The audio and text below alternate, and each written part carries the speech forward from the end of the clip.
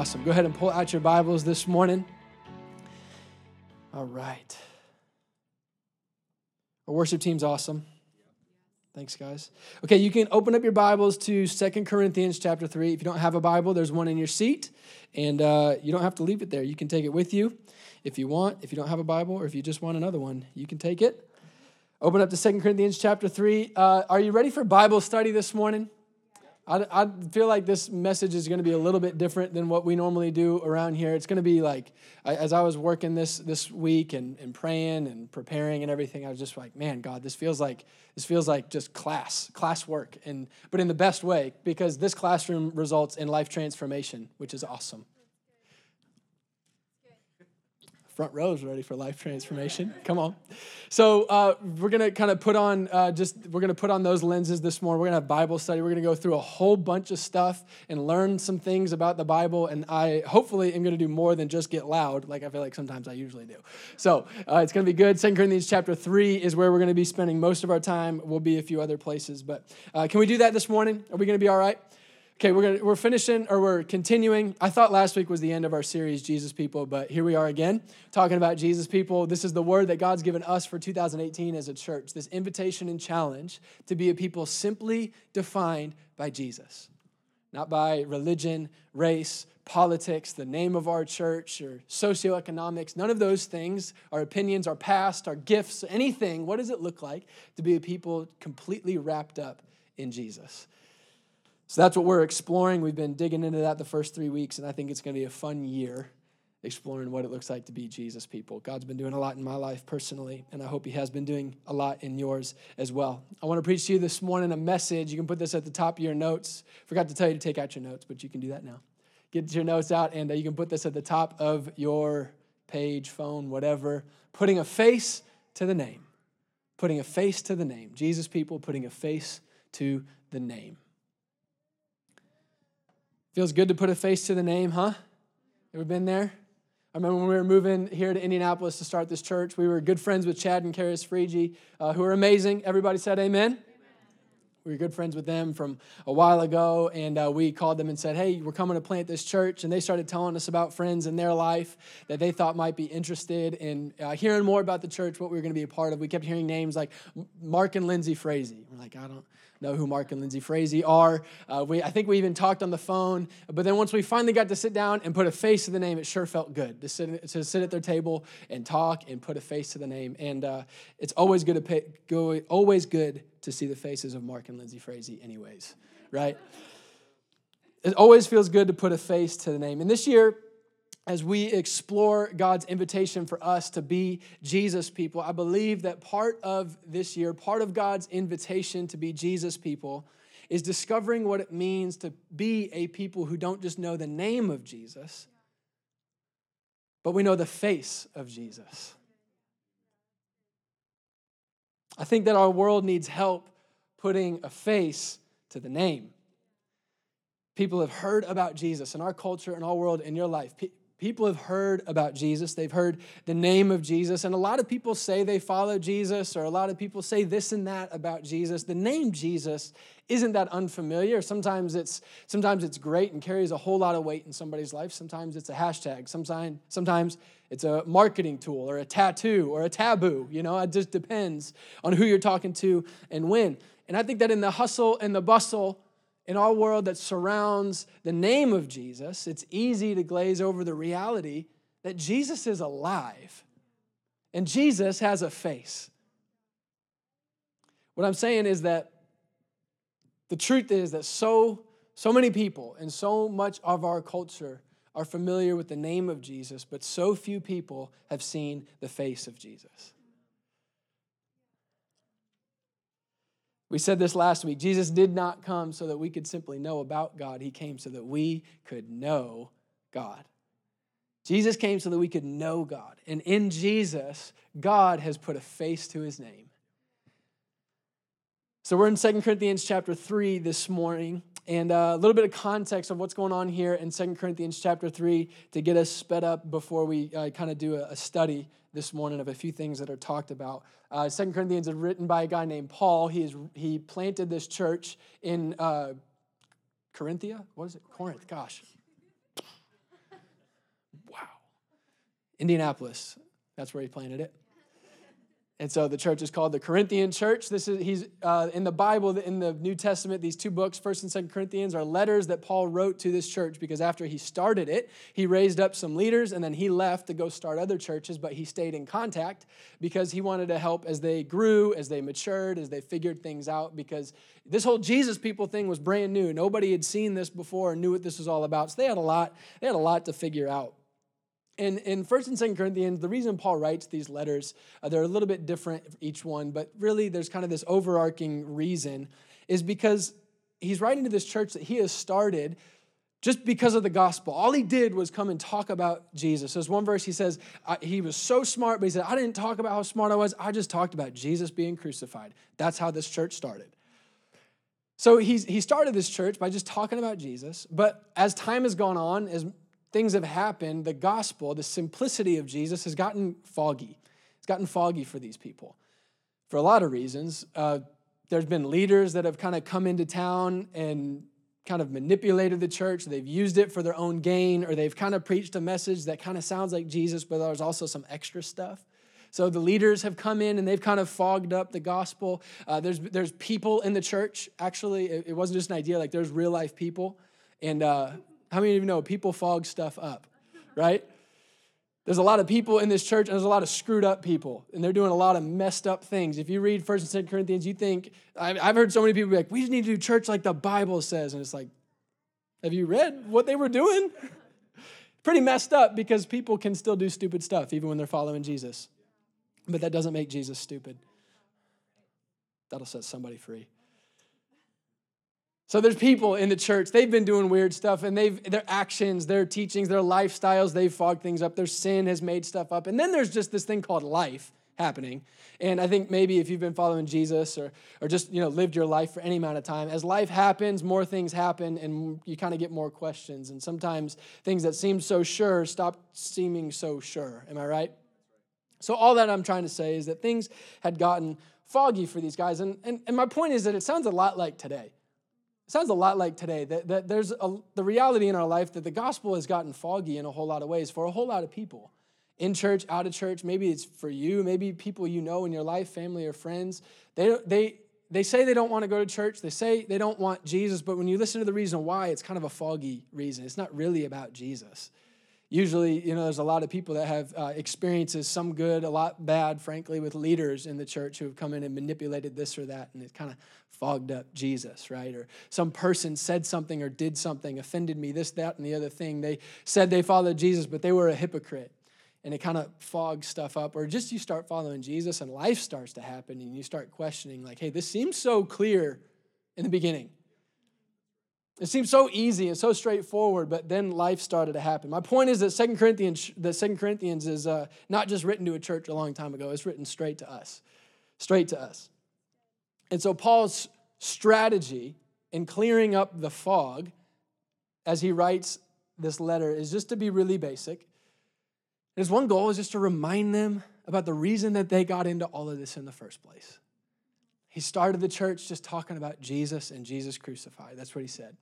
And so he's coming back around and saying, I know that we started with Jesus, things got foggy, so let's just get back to Jesus.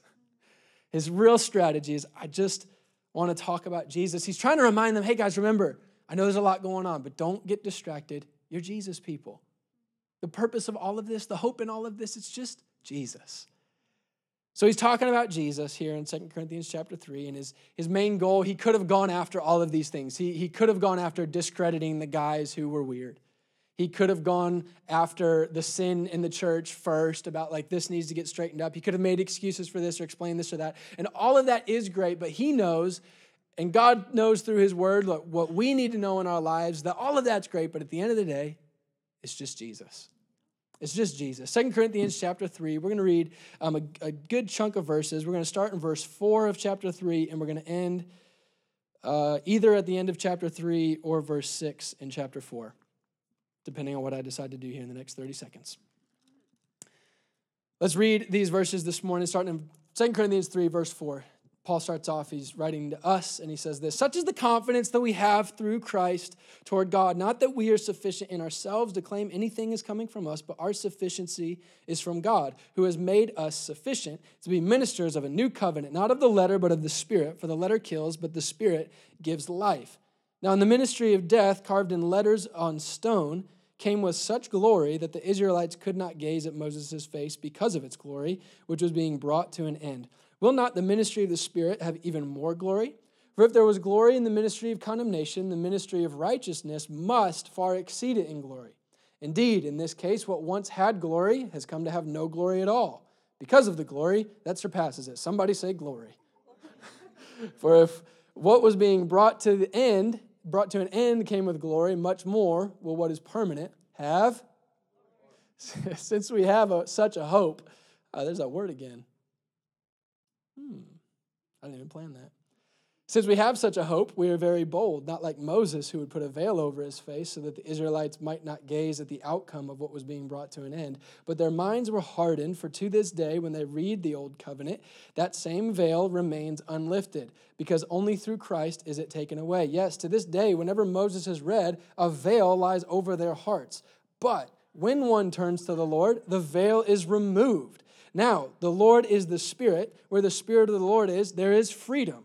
And we all, with unveiled face, beholding the glory of God, are being transformed into the same image from one degree of glory to another. For this comes from the Lord, who is the Spirit. We'll skip down to verse 5 of chapter 4. For what we proclaim is not ourselves, but Jesus Christ as Lord, with ourselves as your servants for Jesus' sake. For God, who said, let light shine out of darkness, has shone in our hearts to give the light of the knowledge of the glory of God in the face of Jesus Christ. Well, yeah. Amen and what? That's a lot. There's a lot of stuff in there. We're going to start dissecting it, okay? Here in 2 Corinthians, Paul starts talking to this church to bring them back to center. With verse 4 of chapter 3, such is the confidence that we have through Christ towards God. We've got to capture this because we just read a lot and there's a lot of stuff mentioned. But here's where Paul kind of gives the thesis of his letter right here. The thesis of this passage that we read. The whole point of what he's trying to say is he's saying this is the confidence that we have before God through Jesus. And then he goes on. So that's the point that he's trying to make through everything that we just read. Is that making sense? So he's trying to say, I want to remind you of how confident you can be before God through Jesus. He's just talking about Jesus. So in order to explain this confidence that he's saying that we have before God through Jesus, he begins to contrast these two covenants or two ministries. They're referenced, the same things are referenced with a few different words. He's contrasting these two covenants, the old covenant and the new covenant. He lists off a few things. The old covenant he mentions is of the law or of the letter is how he refers to it. He says that it leads to death, and he even calls it the ministry of condemnation. So the old covenant, the first covenant that he talks about, we'll call the covenant of condemnation. Sounds fun, right? That's covenant number one. The covenant that he's contrasting the covenant of condemnation to, number two, is the new covenant. He says it's the covenant of the Spirit. Not of the letter, but of the Spirit. It doesn't lead to death, it leads to life. It's not a ministry of condemnation, it's a ministry of righteousness. And again, his whole point in verse 4 is that this is a covenant of confidence. We have a covenant of condemnation contrasted with a covenant of confidence. We tracking so far? I'm going to stop asking that and just assume we're going to be good to the end unless somebody leaves. So what are these covenants? This is where we're going to get into Bible study mode, okay? Because how many of you know that knowing the history of something usually helps you understand that something a little bit better? I used to think that I liked the idea of history. I took AP history in high school, and I got a 3 on the test, which means I did good enough to not fail, but not good enough for anybody to ever care that I took it. So there's that. It's good to know the history of something. Like if you want to understand the complexity of race relations in our nation right now, it's helpful to know some history, right? It's helpful to know if you're looking at somebody, if you see me jumping up and down on the front every Sunday or laying on the floor, and it's like, oh, yeah, it's probably because he's the pastor. He's one of those crazy charismatics. But if you know the history of what God pulled me out of, if you know the history of where God kept me from ever going, if you understand a little bit of the history, you start to understand what you're seeing a little bit more. Amen? How many of you have a history? We're going to talk about history a little bit this morning. To understand 2 Corinthians chapter 3 and to be encouraged in the confidence that we're trying to get here from the Word of God, that God's trying to communicate to us, to understand that, we got to go back and do some history. He's talking about this old covenant. It starts way back in the book of Exodus chapter 19, okay? So I'm going to give you an overview of 25 chapters of the Old Testament, and it's going to take just a couple minutes in Jesus' name, by the grace of God.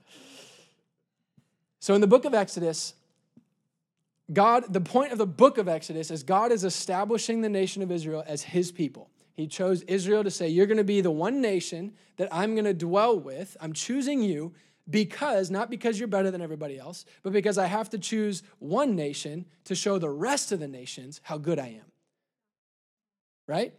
He has to single out one so that everybody else who's not with God says, it's better to be with God, isn't it? So that's the point of Exodus. In Exodus chapter 19, a lot has happened. They've come out of slavery, all this kind of stuff. And at Exodus 19, they're at this mountain called Sinai, and there's this massive encounter that happens, and God shows up on the top of the mountain. There's clouds and thunder and booming, and everybody's scared, rightfully so, I would think. And God calls out of the mountain, Moses, come on up here. And he calls him in because he wants to give Moses a covenant. He wants to give him the law. He's trying to single out the people of Israel as his people. So who's ever heard of, by a show of hands, the 10 Commandments? Way to go. You're doing great in church this morning. So in Exodus 20 is when we get the 10 Commandments. God gives Moses the 10 Commandments. And we all know that God gave people the 10 Commandments, but we got to know why God gave the 10 Commandments. And I want to hit that real quick. I think that most people assume when they hear the 10 Commandments and when they see, okay, God called Moses in to give a law to the people and all that kind of stuff, is that God gives rules because that's what God does. God gives rules. He's a rule guy. God gives rules, and that's why God gave rules. But actually, he did it not because God makes rules. God gave rules because he was making a covenant. He wasn't just making rules. Okay, so read verses 5 and 6 with me of Exodus chapter 19. Do we have that? There we go. Now, this is God speaking to Moses. Now, therefore, if you will indeed obey my voice and keep my covenant, you will be my treasured possession among all peoples, for all of the earth is mine. And you shall be to me a kingdom of priests, a holy nation. These are the words that you shall speak to the people of Israel. God gave 10 commandments. Why? Because he was saying, I'm choosing you. I want you to be my people. I'm going to make you a nation. You're going to be priests under my name. I'm drawing you close. Not just making rules. See, our paradigm needs to shift about God and who he is, because God doesn't give rules because of his role as a dictator. God makes covenants because of his heart of a lover. God doesn't give rules because of his role as a dictator. He makes covenants because of his heart of a lover.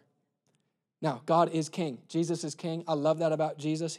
What he says goes. I want to submit my life to him completely, absolutely. He is not to be mocked, and he is love. Right off the bat, God is trying to give himself to these people. He's not trying to make them earn anything. He's saying, I want to give you everything that I am.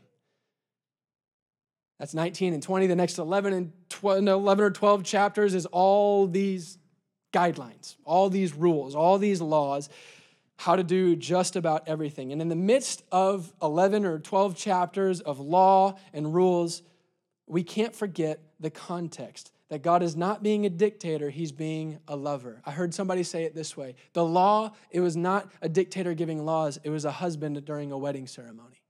These are the wedding vows. God's saying, I want you to be my people. I want to be married to you. So this is how we're going to make the house work. Rule number 1, don't have any other gods before me. It's a fair rule of marriage. If we're going to be married, don't cheat on me. Starts making sense, huh? He's not just egotistical saying, oh, I'm God, worship me. He's lover. And he wants to be close. Takes us all the way to chapter 31, or through 31. Chapter 32, everybody heard of the 10 Commandments. Who remembers the golden calf incident? Anybody? So while Moses is on the mountain getting all of this covenant from God, the people get impatient and they say, hey, I got an idea. That God who showed up in a cloud and boomed voice and all that stuff, that was not real. We all saw it, but it was not real. So let's melt our gold and make a golden cow, and let's worship that. And let's pretend like it's the one that brought us out of Egypt. Let's be honest, we've all done it. So while Moses is on the mountain, this is what the people do. So in other words, during the wedding ceremony, they run off with another guy. Right? During the wedding ceremony. They can't even make it through the vows. That's chapter 32. Verse 33 comes around. And God's saying, okay, that's how it's going to be. So he tells Moses, all right, I tried to give myself to you. You didn't want me. So go ahead into the promised land that I promised you, but I'm not going with you. This is amazing about God. God's so faithful that even when we're unfaithful, he still keeps his promise. He says, I promised you that nation, so I'm going to give it to you because I'm faithful, but I can't go with you because you don't want me. Moses hears this. Red flag. He doesn't want that. There's a subtitle in Exodus chapter 3 that says Moses' intercession. Okay? So Moses was a prophet of the Lord, and you can kind of think of him, he's like a shadow of Jesus. There's these characters through the Old Testament. They're not Jesus, they're not God, but they're like a shadow. If you look at their lives and who they were and what their relationship with God was like, you begin to see what was actually coming. Moses stands before God on behalf of a whole nation and says, God, please don't go. Sounds like Jesus. So Moses has this intercession. He comes to God and he says, God, okay, you told us where we're going to go, but you didn't say who is going to come with us. We need you. I don't just want your promise. I want your presence. In verse 14 of Exodus 33, God replies in this way, and God said, my presence will go with you, and I will give you rest. This word presence is used a whole bunch of other times in the Bible. 390 of the times that this is used in the Bible, it's translated not presence, but face. This is the heart of God, okay? People think the Old Testament's about an angry God who's just trying not to kill us. It's not true. It's garbage. It's all the love of God. Jesus, he's all in it. The point is this. In the Old Covenant, God's heart was still to give his face to his people. Okay? Chapter 34, this is the end. It's basically a replay of chapter 19. They did the law thing. That didn't work the first time. Chapter 34 pretty much starts a replay. And how does God start the replay? Verse 10, behold, I'm making a covenant. I'm making a covenant. He should have made rules as a dictator. Come on. But he said, no, I'm going to make a covenant as a lover. In verses 29 through 33 of chapter 34, we're going to read these verses in Exodus. It starts to make sense, not just of the background of 2 Corinthians chapter 3, but of the language of 2 Corinthians chapter 3, okay? You remember talking about a shining face and all these sorts of things? You remember that? Verse 29 in Exodus 34. We may stop this message halfway through and pick up next week. We'll see. Verse 29. When Moses came down from Mount Sinai with the 2 tablets of the testimony in his hand, as he came down from the mountain, Moses did not know that the skin of his face shone because he had been talking with God. Aaron and all the people of Israel saw Moses, and behold, the skin of his face shone, and they were afraid to come near him. But Moses called to them, and Aaron and all the leaders of the congregation returned to him, and Moses talked with them. Afterward, all the people of Israel came near, and he commanded them all that the Lord had spoken with him in Mount Sinai. And when Moses had finished speaking with them, he put a veil over his face. Whenever Moses went in before the Lord to speak to him, he would remove the veil until he came out. And when he came out, he would tell the people of Israel what God said. And then the people of Israel would see the face of Moses, and the skin of Moses' face would be shining. And Moses would put the veil back over his face until he went back in to be with God. We did it. We're all caught up. We're all caught up to 2 Corinthians chapter 3, where Paul begins bringing up this old covenant that we've been talking about. And he calls it the covenant of condemnation. Very interesting. Oh, lost my place. Flip back to 2 Corinthians 3 if you're not there, like me. In verses 7 through 13, Paul begins drawing this contrast. We're going to read it again because it's a Bible study and that's what we do, right? Now, the ministry of death, carved in letters of stone, it's starting to sound familiar, right? Came with such glory that the Israelites could not gaze at Moses' face because of its glory, which was being brought to an end. Will not the ministry of the Spirit have even more glory? For if there was glory in the ministry of condemnation, the ministry of righteousness must far exceed it in glory. Indeed, in this case, what once had glory has come to have no glory at all, because of the glory that surpasses it. For if what was being brought to an end came with glory, much more will what is permanent have glory. Since we have such a hope, we are very bold, not like Moses, who would put a veil over his face, so that the Israelites might not gaze at the outcome of what was being brought to an end. Okay. Contrast. We're there, we're caught up, we got it. He calls this, and we're calling it this morning, the covenant of condemnation. And we need to talk about this word condemnation because we don't like the word condemnation. And that's fair.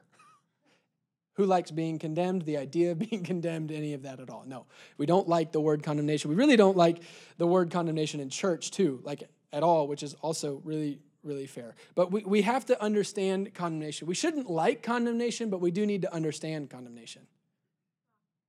There's things about God or about kingdom, or about life that you might not like, but it's good to dig in and try to understand. So we're going to lean in this morning.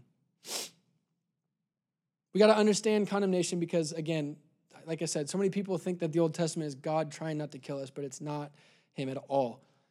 Condemnation, the idea of condemnation is not a fake thing. I think, I don't know if you've been around church or what kind of church circles, but I think there's a lot of people that's like, Christians say like, condemnation is not even a thing. Like it's not even real. But this shows us that condemnation actually is very for real. Condemnation is for real, that we are far from God, that we have sinned, and that moves us away from God, that we stand condemned before God because of our sin. That's for real. That is a real part of our story. But it's not the end of the story. It's not part of the story. It's just not the whole story. So we've got to understand this because we've got to start with the fact that understanding that we're distant from God because of our own sin, not because God's a jerk.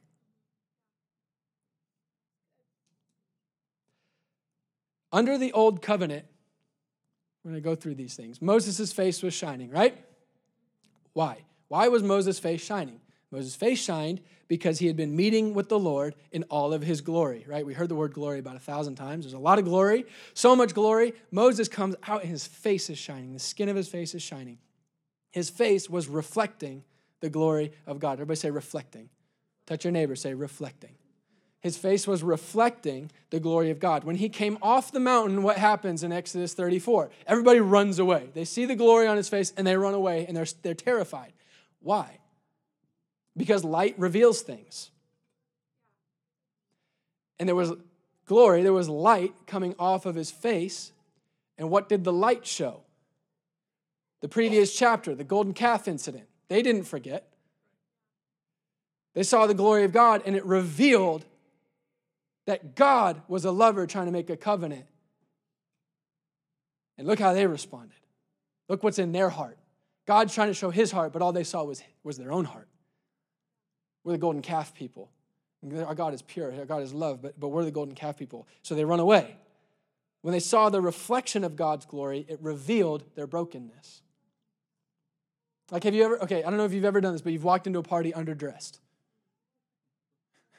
Anybody? Okay, been there plenty of times. Like PJs were my jam in college, and I just showed up to things in PJs, and I was like, oh, nobody gave me the memo you weren't supposed to wear PJs. Like that has to be a memo, right? But okay, so just imagine you're like in PJs like me in college, and you walk into an event, and you all of a sudden realize, oh, this is a black tie event. Nobody said anything to you. Nobody's a jerk. Nobody's trying to kill you. You're just underdressed. This is what the Israelites feel when they see the glory of God on Moses' face.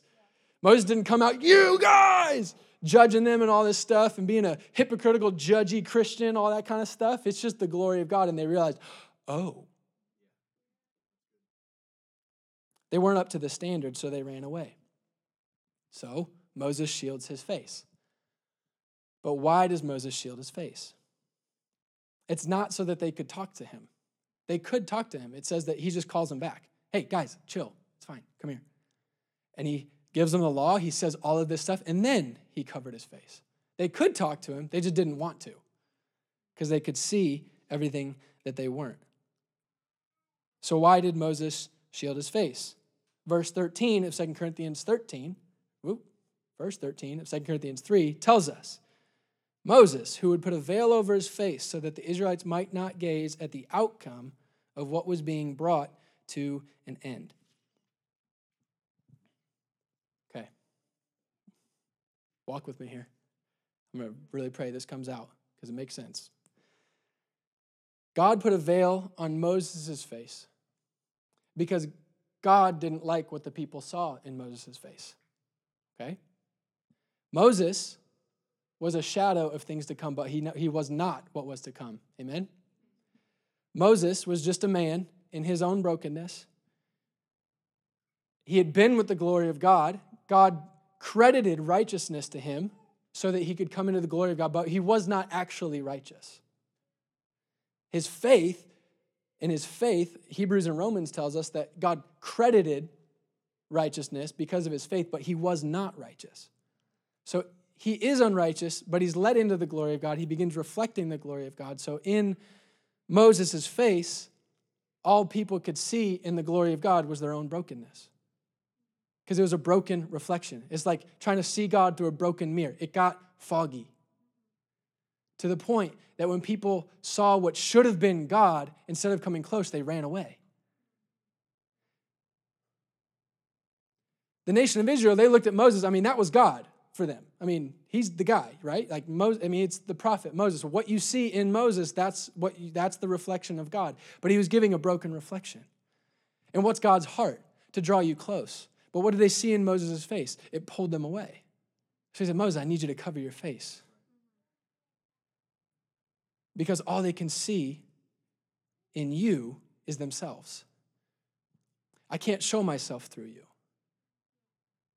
because of your brokenness.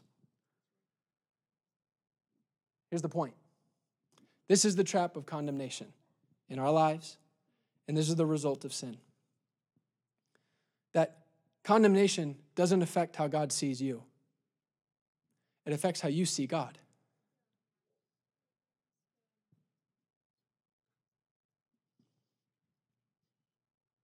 When they saw the glory of God, all they saw was themselves. This is how we know this. Later on, 2 Corinthians 4, verse 6.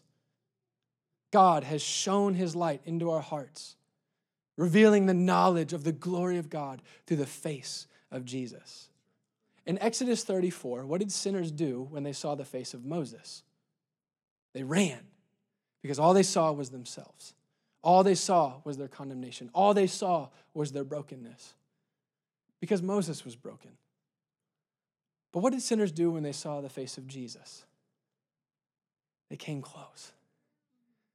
They came to him. Last week, Luke 15. Jesus is on a mountainside, and he's got a crowd of sinners and tax collectors, and they had all come. They had all come.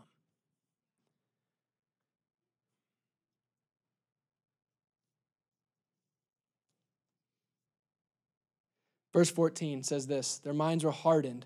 For to this day when they read the old covenant, meaning anybody who doesn't believe in Jesus, when you read the old covenant, the same veil remains unlifted because only through Christ is it taken away. Yes, to this day, whenever Moses is read, a veil lies over their hearts, but when one turns to the Lord, the veil is removed. Now the Lord is the Spirit. Where the Spirit of the Lord is, there is freedom. There is freedom.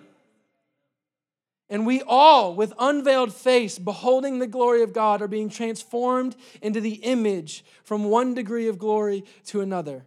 For this comes from the Lord, who is the Spirit.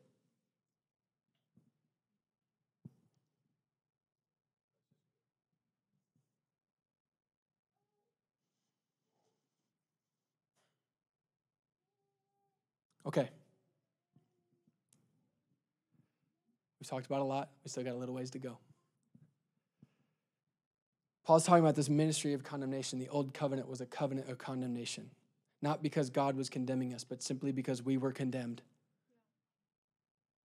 So, in the old covenant, God had to hide the face of his reflection because the reflection was broken. And Paul's making this point. This is the confidence that we have before God in Christ Jesus. Not the confidence that we have in Moses, That was not much confidence at all. And why is that relevant to your life? Because he's saying not the confidence that comes from the law, not the confidence that comes from what you can do, not the law that comes from any righteousness, or the confidence that comes from any righteousness of your own. That is all in the covenant of condemnation. Isaiah says, even your righteousness is like dirty rags. There is nobody righteous, not even one.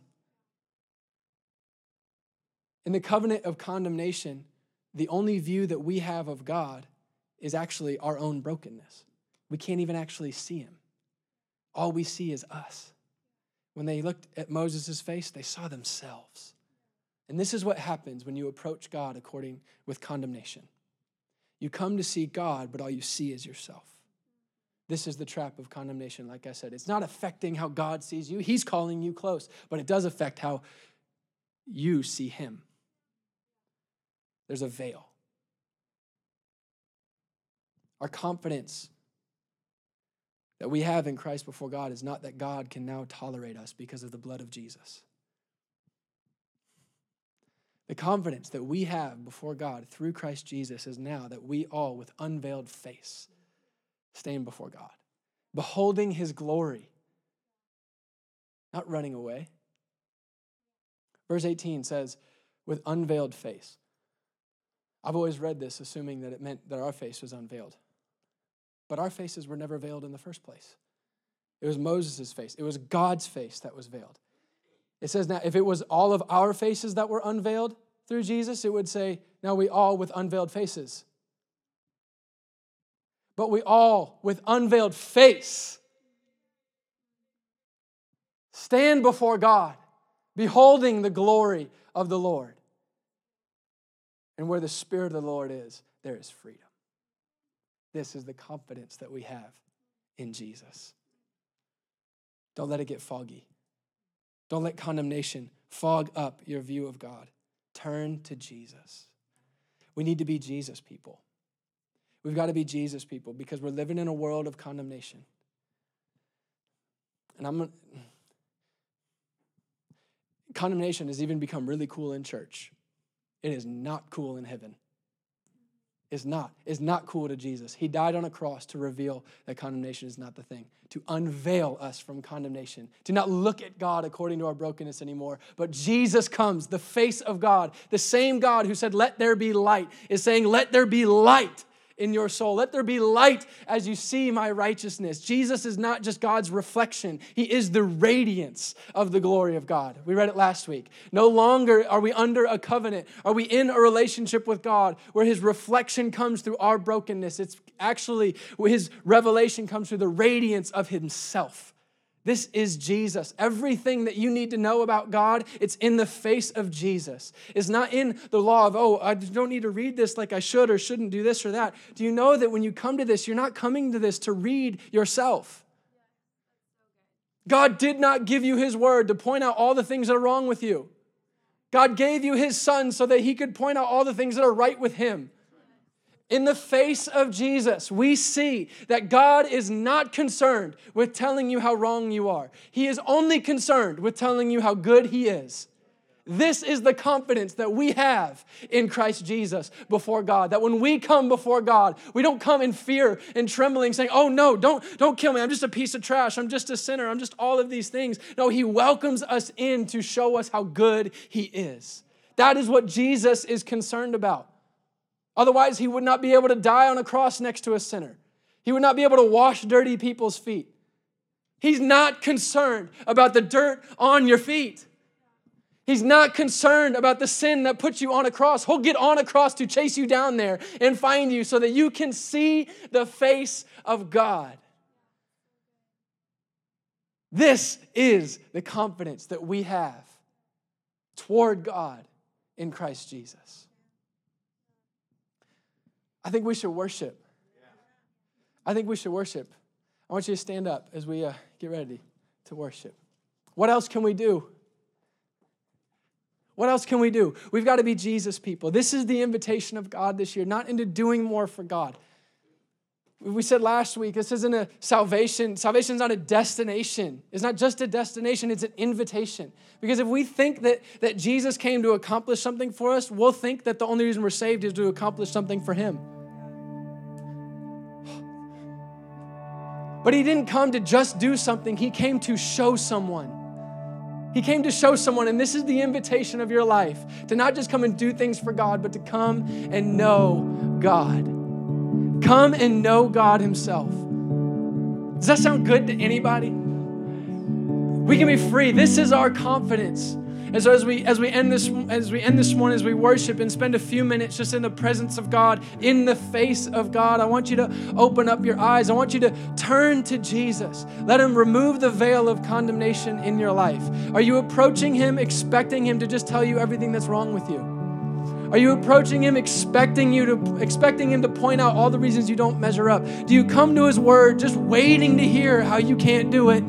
Waiting to hear. I heard somebody just this week, they told me, man, I was reading this verse and I just got so ashamed. I said, that's the devil. That's the devil. Anything in your life that pushes you from God is the devil.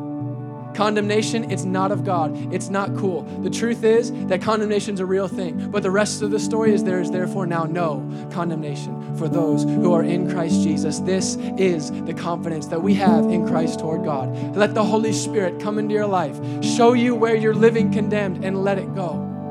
Look to Jesus. See the face of Jesus. Press in and say, God, I need to see your face. I need to see your face. I don't need to see myself. I need to see your face. Will you let yourself go this year? Will you let yourself go in this moment? Release what you aren't and see who he is. This is a Jesus people.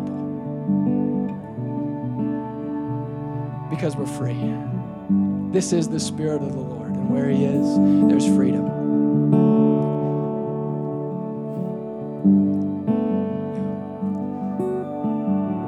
I want to invite you into freedom as we worship. I don't know what it looks like for you. It might be an outward expression. It might not be. The truth is, if you don't think it's an outward expression, you probably need to show an outward expression. Call it emotional, religious, all you want, but try it. I'm telling you. You need to let something go. Let the condemnation go. Let it go. Jesus has. So I'm going to pray for us, and I just want to worship, and I want to invite you to let the Holy Spirit come and release you from condemnation, release you from an old covenant. Yes, it had some glory, but this new glory far surpasses it, the face of Jesus. Jesus, would you come, Holy Spirit, and would you show us your face? Show us your face this morning. Open up our hearts and teach us to let it go. Teach us to let it go, God. We don't want to be the thief on the cross that chided you. We got so caught up in how broken we are that we don't even turn to you. We want to be the one who says, God, help. Set me free. Holy Spirit, we welcome you into these moments. Show us the face of God. Put a face to the name of Jesus.